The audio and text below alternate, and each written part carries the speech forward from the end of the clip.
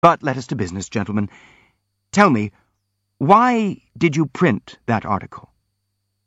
There isn't a word in it that isn't libelous. In my opinion, therefore, gentlemen, you have acted shabbily. Look here, my dear sir, this came all at once from the excited visitors. As regards the article, Hippolyte seized shrilly on the point, as regards this article, I've already told you that neither I nor the others approve of it. It was he who wrote it. He indicated the boxer sitting next to him. It was wretchedly written, illiterate, and in retired serviceman style, that much I admit. He's stupid and an opportunist too, I agree. I tell him that to his face every day. But he was half right, all the same. Free expression of opinion is the right of every man, including Burdovsky, therefore. He can answer for his own absurdities. As for my protest on behalf of us all just now about the presence of your friends, I feel I should explain, ladies and gentlemen, that I protested solely in order to assert our rights, but that in fact we really do want to have witnesses, and all four of us agreed on that shortly before we came here. Whoever your witnesses may be, your friends if you like, they cannot but acknowledge Burdovsky's claim, since it is obviously a matter of mathematical proof. It's even better that the witnesses should be your friends. The truth will be the plainer. It's true, we did so agree, confirmed Lebedev's nephew. Then why did you begin by raising such a clamor and fuss about it just now, if that's what you wanted? The prince asked in surprise. But about the article, Prince, the boxer broke in, desperately keen to have his say, and agreeably excited. It might have been suspected that the presence of the ladies was having a powerful and visible influence on him. About the article, well, I admit that I was the author, though my sick friend, for whom I usually make allowances on account of his condition, has just now criticized it so severely. But I wrote it and published it in the magazine of a sincere friend of mine in the form of a letter to the editor. It's just the poem that isn't really mine. It actually belongs to the pen of a well-known humorist. I only read it to Burdovsky, and not all of it at that. I got his permission to publish it at once. But after all, I could have published it without permission. Freedom of expression is a universal right, noble and salutary. I hope that you yourself, Prince, are progressive enough not to deny that. I'm not going to deny anything. But you must admit that in your article, I was harsh, you're going to say?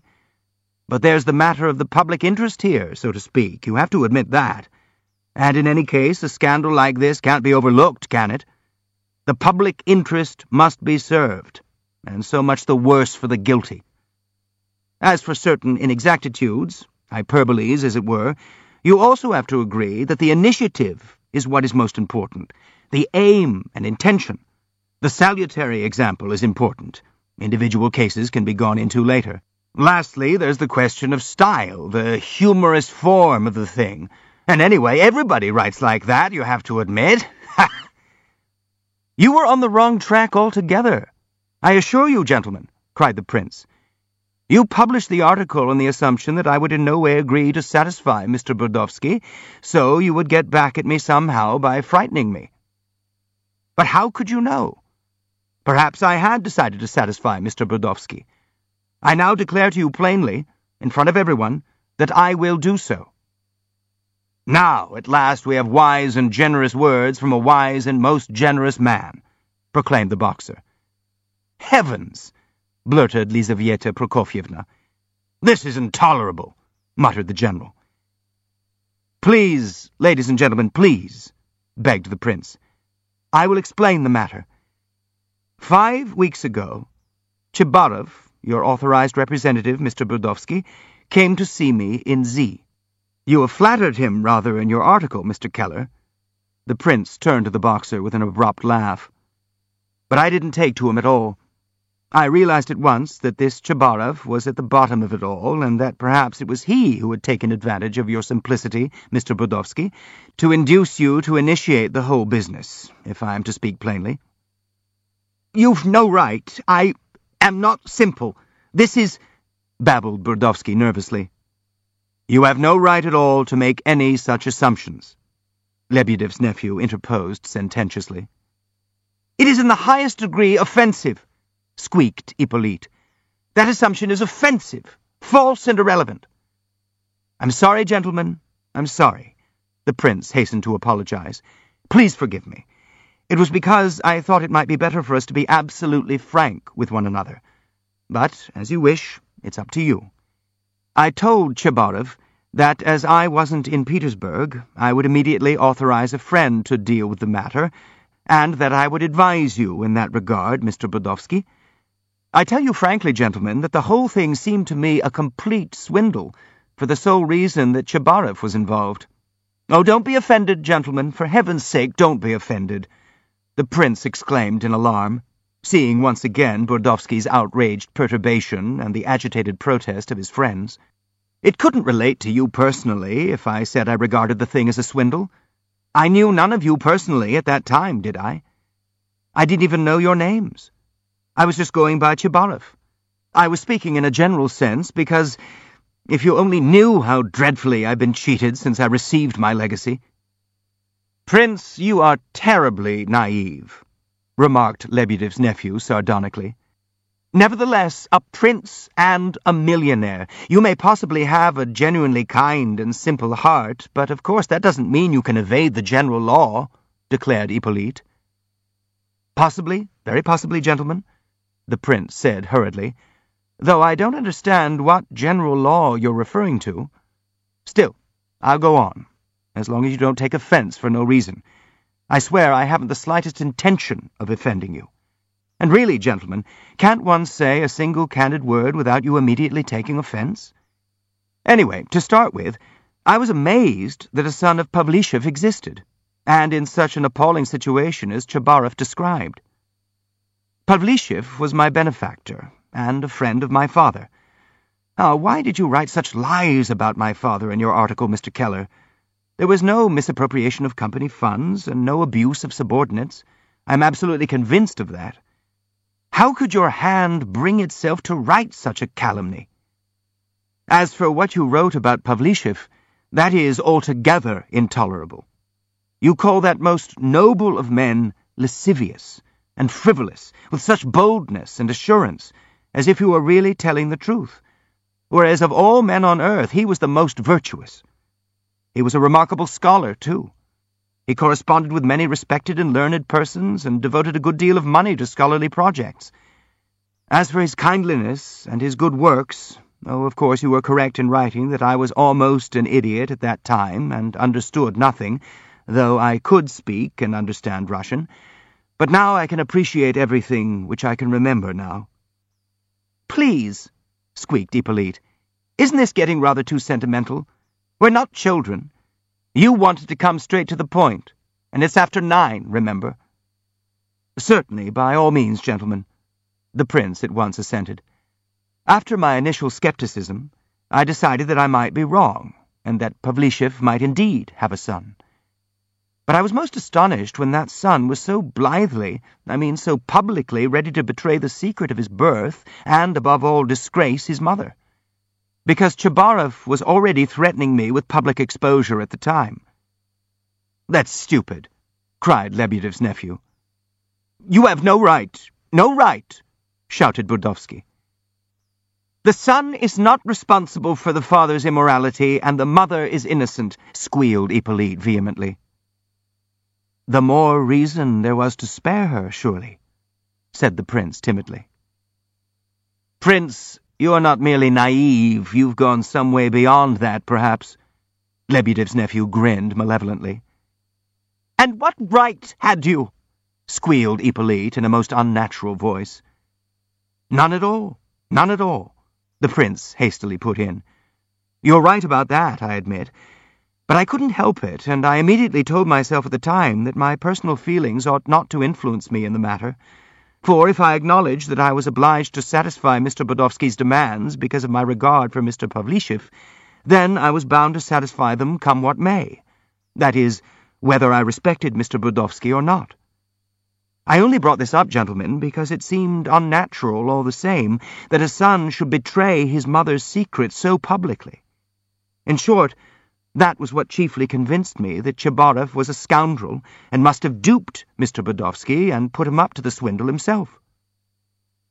Well, That really is intolerable," came the cry from his visitors, some of whom even leapt up from their seats. "Gentlemen, but that's just why I came to the conclusion that poor Mr. Brodowski must be a simple, defenseless man, an easy prey to swindlers, therefore the more reason for me to help him as Pavlishev's son. In the first place, by thwarting Mr. Chabarov, secondly, by advising him in a conscientious and friendly manner, and thirdly, by giving him 10,000 rubles, which is all that Pavlishev could have spent on me, according to my calculations." "What? Only 10,000? cried Hippolyte. "Well, Prince, your arithmetic's rather weak, or maybe a sight too strong, though you make yourself out to be a simpleton," exclaimed Lebedev's nephew. "I won't accept 10,000, said Brodowski. "Antip, accept it," prompted the boxer in a swift and audible whisper, bending over Hippolyte's chair from behind. "Accept, and later on we'll see." "Look here, Mr. Mishkin," squeaked Hippolyte. "Please understand that we're not fools, not common fools, as no doubt all your guests and these ladies are thinking as they sneer so indignantly at us, and especially that fine gentleman," he indicated Radomski, "whom I have not, of course, the honor of knowing, though I believe I have heard something about him. Please, please, gentlemen, you misunderstand me again." The prince addressed them nervously. "In the first place, you, Mr. Keller, estimated my fortune very inaccurately in your article. I never inherited any millions at all. I might have an 1/8 or 10th part of what you suppose. Secondly, no tens of thousands were spent on me in Switzerland. Schneider used to get 600 a year, and that was only for the first 3 years. Pavlishev never went to Paris for pretty governesses. More calumny. In my opinion, the total spent on me altogether comes to much less than 10,000, but I decided on 10,000, and you will agree that in paying the debt I couldn't possibly offer Mr. Brodowski more, even if I were terribly fond of him. I couldn't do that, if only out of tact, just because I was paying a debt, not handing out charity. I fail to see why you don't understand that, gentlemen. But I intend to make all that up to him afterwards through my friendship and a practical interest in the future of this poor Mr. Brodowski, so plainly the victim of deception, because without being duped, he certainly couldn't have agreed to anything as shabby as this disclosure about his mother, for instance, in Mr. Keller's article. But why on earth all the excitement again, gentlemen? We shall never understand one another at this rate, shall we? I was right about it, wasn't I?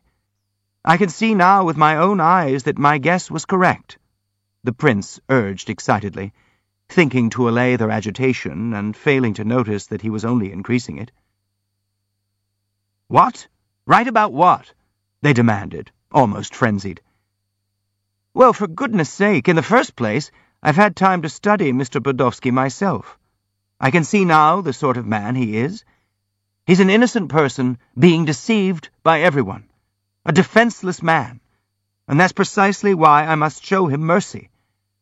Secondly, Gavrila Ardalionovitch, to whom the matter was entrusted, and from whom I have heard nothing for a long time as I was travelling and then taken ill for 3 days in Petersburg, told me when we met an hour ago that he had got to the bottom of all Chabarov's schemes, and has proof that Chabarov is exactly the person I thought him to be. I know, gentlemen, that many people do regard me as an idiot. Chabarov counted on my reputation as one easily parted from his money, and thought he could cheat me with ease by playing on my feelings towards Pavlishev. What matters, though— Now, gentlemen, please hear me out. What matters is that it now turns out that Mr. Brodowski is not Pavlishev's son at all. Gavrila Ardalionovitch has just informed me of this, and assures me that he has positive proof. Well, what do you think of that? It's incredible, after all that's been done. And positive proof, mind you. I still can't believe it myself, I assure you. I still can't believe it because Gavrila Ardalionovitch hasn't had time to inform me of all the details yet. But there's not the slightest doubt now that Chabarov is a rogue. He has duped Mr. Brodowski and all of you gentlemen who have come here so nobly in support of your friend, a support he badly needs, as I understand only too well. He has duped you all and involved you all in a case of fraud, because that's what it amounts to, essentially, obtaining money by false pretenses. Fraud? Not Pavlishev's son. How can that be? The exclamations came from all sides. The entire Burdovsky group was utterly dismayed. But of course it's fraud. If Mr. Burdovsky turns out not to be Pavlishev's son, his demands must constitute plain fraud. If he knew the truth, of course, that is. But that's the whole point, isn't it? He's been imposed upon. That's why I'm insisting his name be cleared. That's why I repeat that he deserves sympathy for his naivety, and must not be left without support, otherwise he will also be implicated as a swindler in this affair. You know, I'm already convinced he doesn't understand a thing. I was in the same state before I went to Switzerland, babbling incoherent words, trying to get something out and not being able to. I understand that. I can sympathize intensely, because I'm virtually the same myself. I am entitled to pronounce on that. Anyway, although there's no such person as Pavlishev's son, and the whole thing is nothing but a hoax, nevertheless, I'm not altering my decision. I'm prepared to return the 10,000 in memory of Pavlishev. Before Mr. Burdovsky, I had wanted to use the 10,000 on a school in memory of Pavlishev. But it will be the same either way. Because if Mr. Burdovsky isn't Pavlishev's son, he's almost Pavlishev's son. He has been wickedly deceived himself, and he generally thought he was Pavlishev's son. Do listen to what Gavrila Ardalionovich has to say, and we can put an end to all this. Don't be angry. Don't excite yourselves. Just sit down. Gavrila Ardalionovich will now tell us all about it, and I admit that I'm extremely keen to hear all the details myself. He tells me, Mr. Burdovsky, that he even traveled to Pskov to see your mother, who was far from being dead, as you were made to write in the article. Sit down, gentlemen. Do sit down. The prince seated himself, and once more managed to get Mr. Burdovsky's company to do the same after they had started from their places. For the last 10 or 20 minutes he had been talking loudly and fervently, rattling along impatiently, carried away indeed, trying to talk or shout everyone down. Afterwards, of course, he was bound to regret some of the words and phrases he had blurted out. If he hadn't been roused and his patience tried almost beyond bearing, he wouldn't have permitted himself to utter certain of his conjectures so flatly and hastily, or indulge in needless plain speaking. But one poignant pang of regret pierced his heart as soon as he had sat down. Apart from having offended Burdovsky, of course, by so openly suggesting he had the same illness from which he himself had been cured in Switzerland, apart from that, his offer of 10,000 instead of the school had been made crudely and tactlessly, in his opinion, as if it had been charity, particularly in view of it having been spoken aloud in front of other people. I should have waited and made the offer tomorrow when we were alone, thought the prince at once. But there's no help for it now. Yes, I'm an idiot. A real idiot, he decided to himself in an access of shame and distress. Meanwhile, Gavrila Ardalionovich, up to now stubbornly silent and aloof, moved forward at the prince's invitation and, standing by his side, began giving a calm and lucid account of the affair entrusted to him by the prince. All conversation ceased at once. Everyone listened with rapt curiosity, especially Burdovsky's company.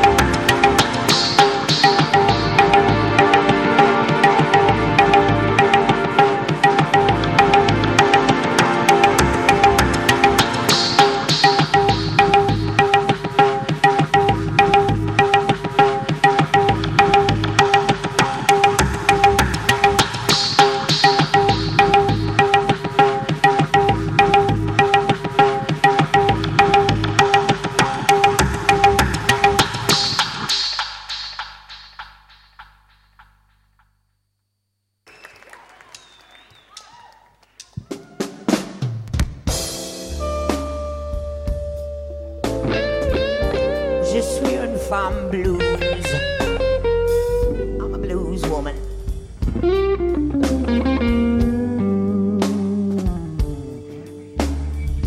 Sometime I ring up heaven when I'm all alone. That's right. Sometime I ring up heaven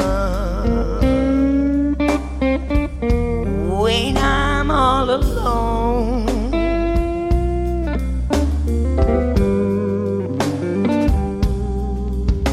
I can call my God.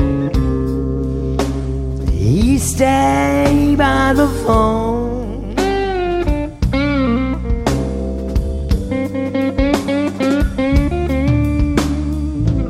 When my friends can't be bothered,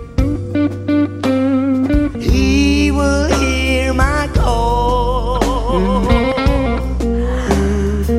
Yes, he does. When my friends can't be bothered, he will hear my call.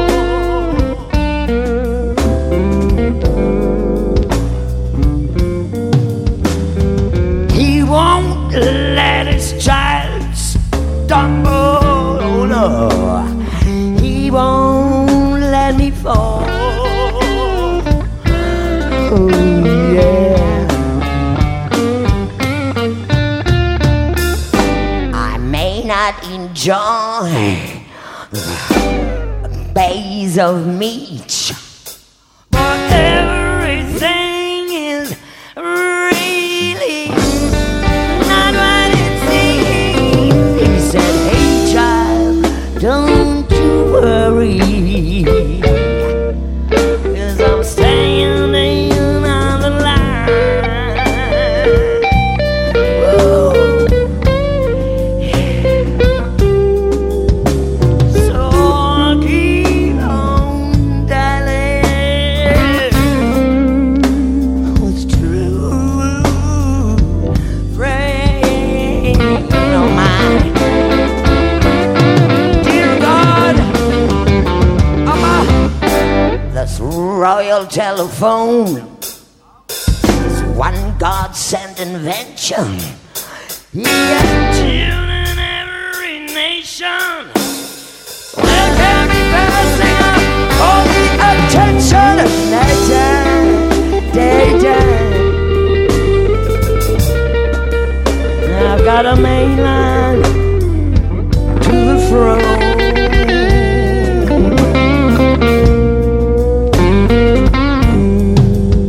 So I keep on dialing. Oh, it's a royal telephone. Yeah. Oh, sometime I'll ring up heaven. Anytime I feel all alone.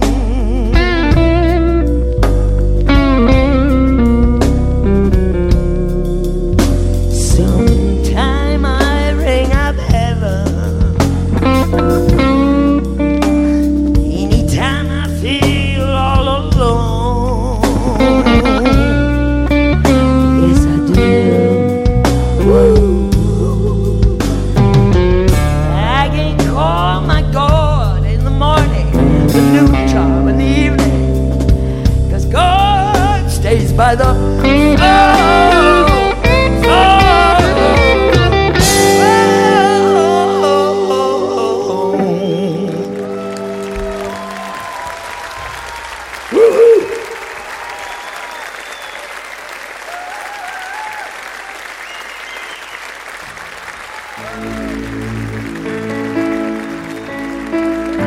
Milky White Way, Milky White Way.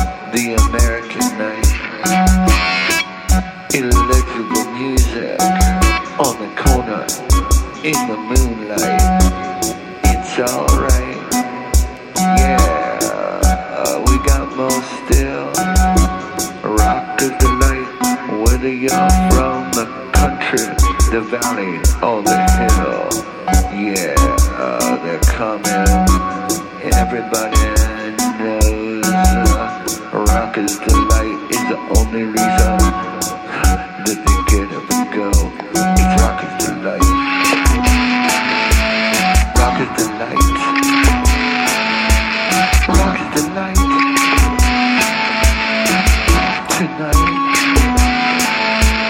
Rock is the light. Rock is the light.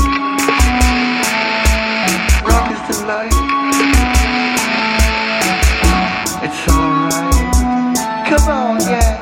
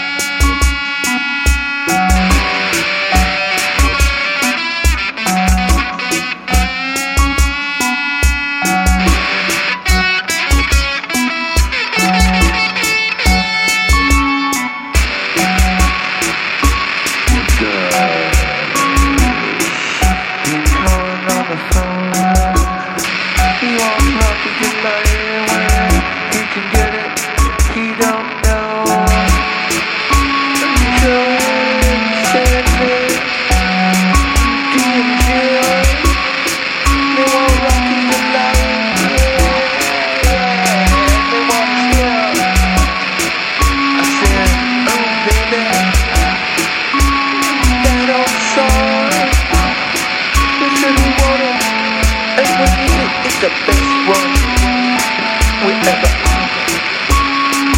knew. It's the only one. It's the one we wanna do. Come on, rock is the light. Rock is the light. Rock is the light. It's alright. Will you come for money? No matter where your last name. Rock is the light. It's gonna be okay. Oh, 'cause once you had a taste. Oh, it's right. Whatever you need, whatever you want to. It's all the same. Not like rock is the light. Rock is the light. Rock is the light. It's alright.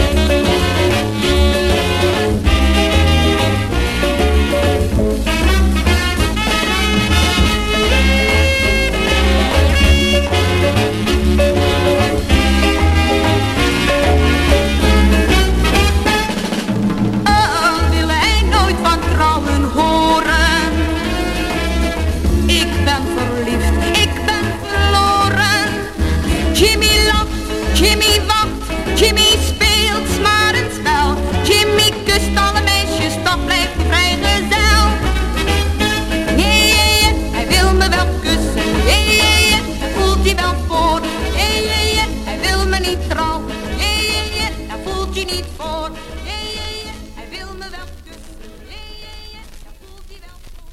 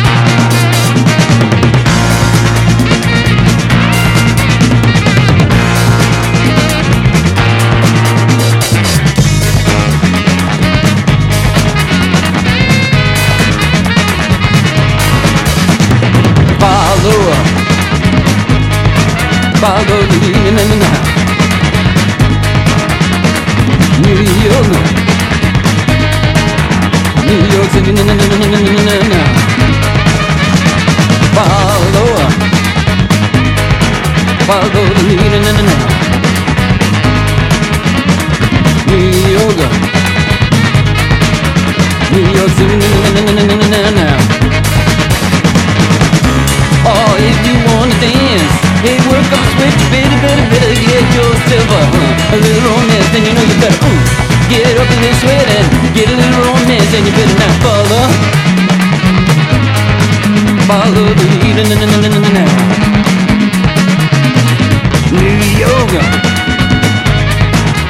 New York City now.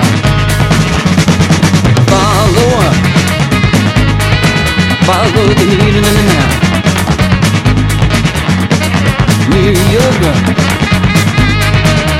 New York City now.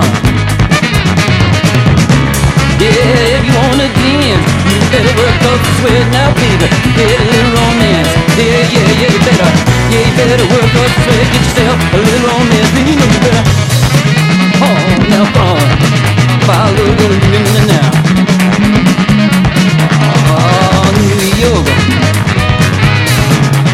New York City now. Get it on. Oh, now.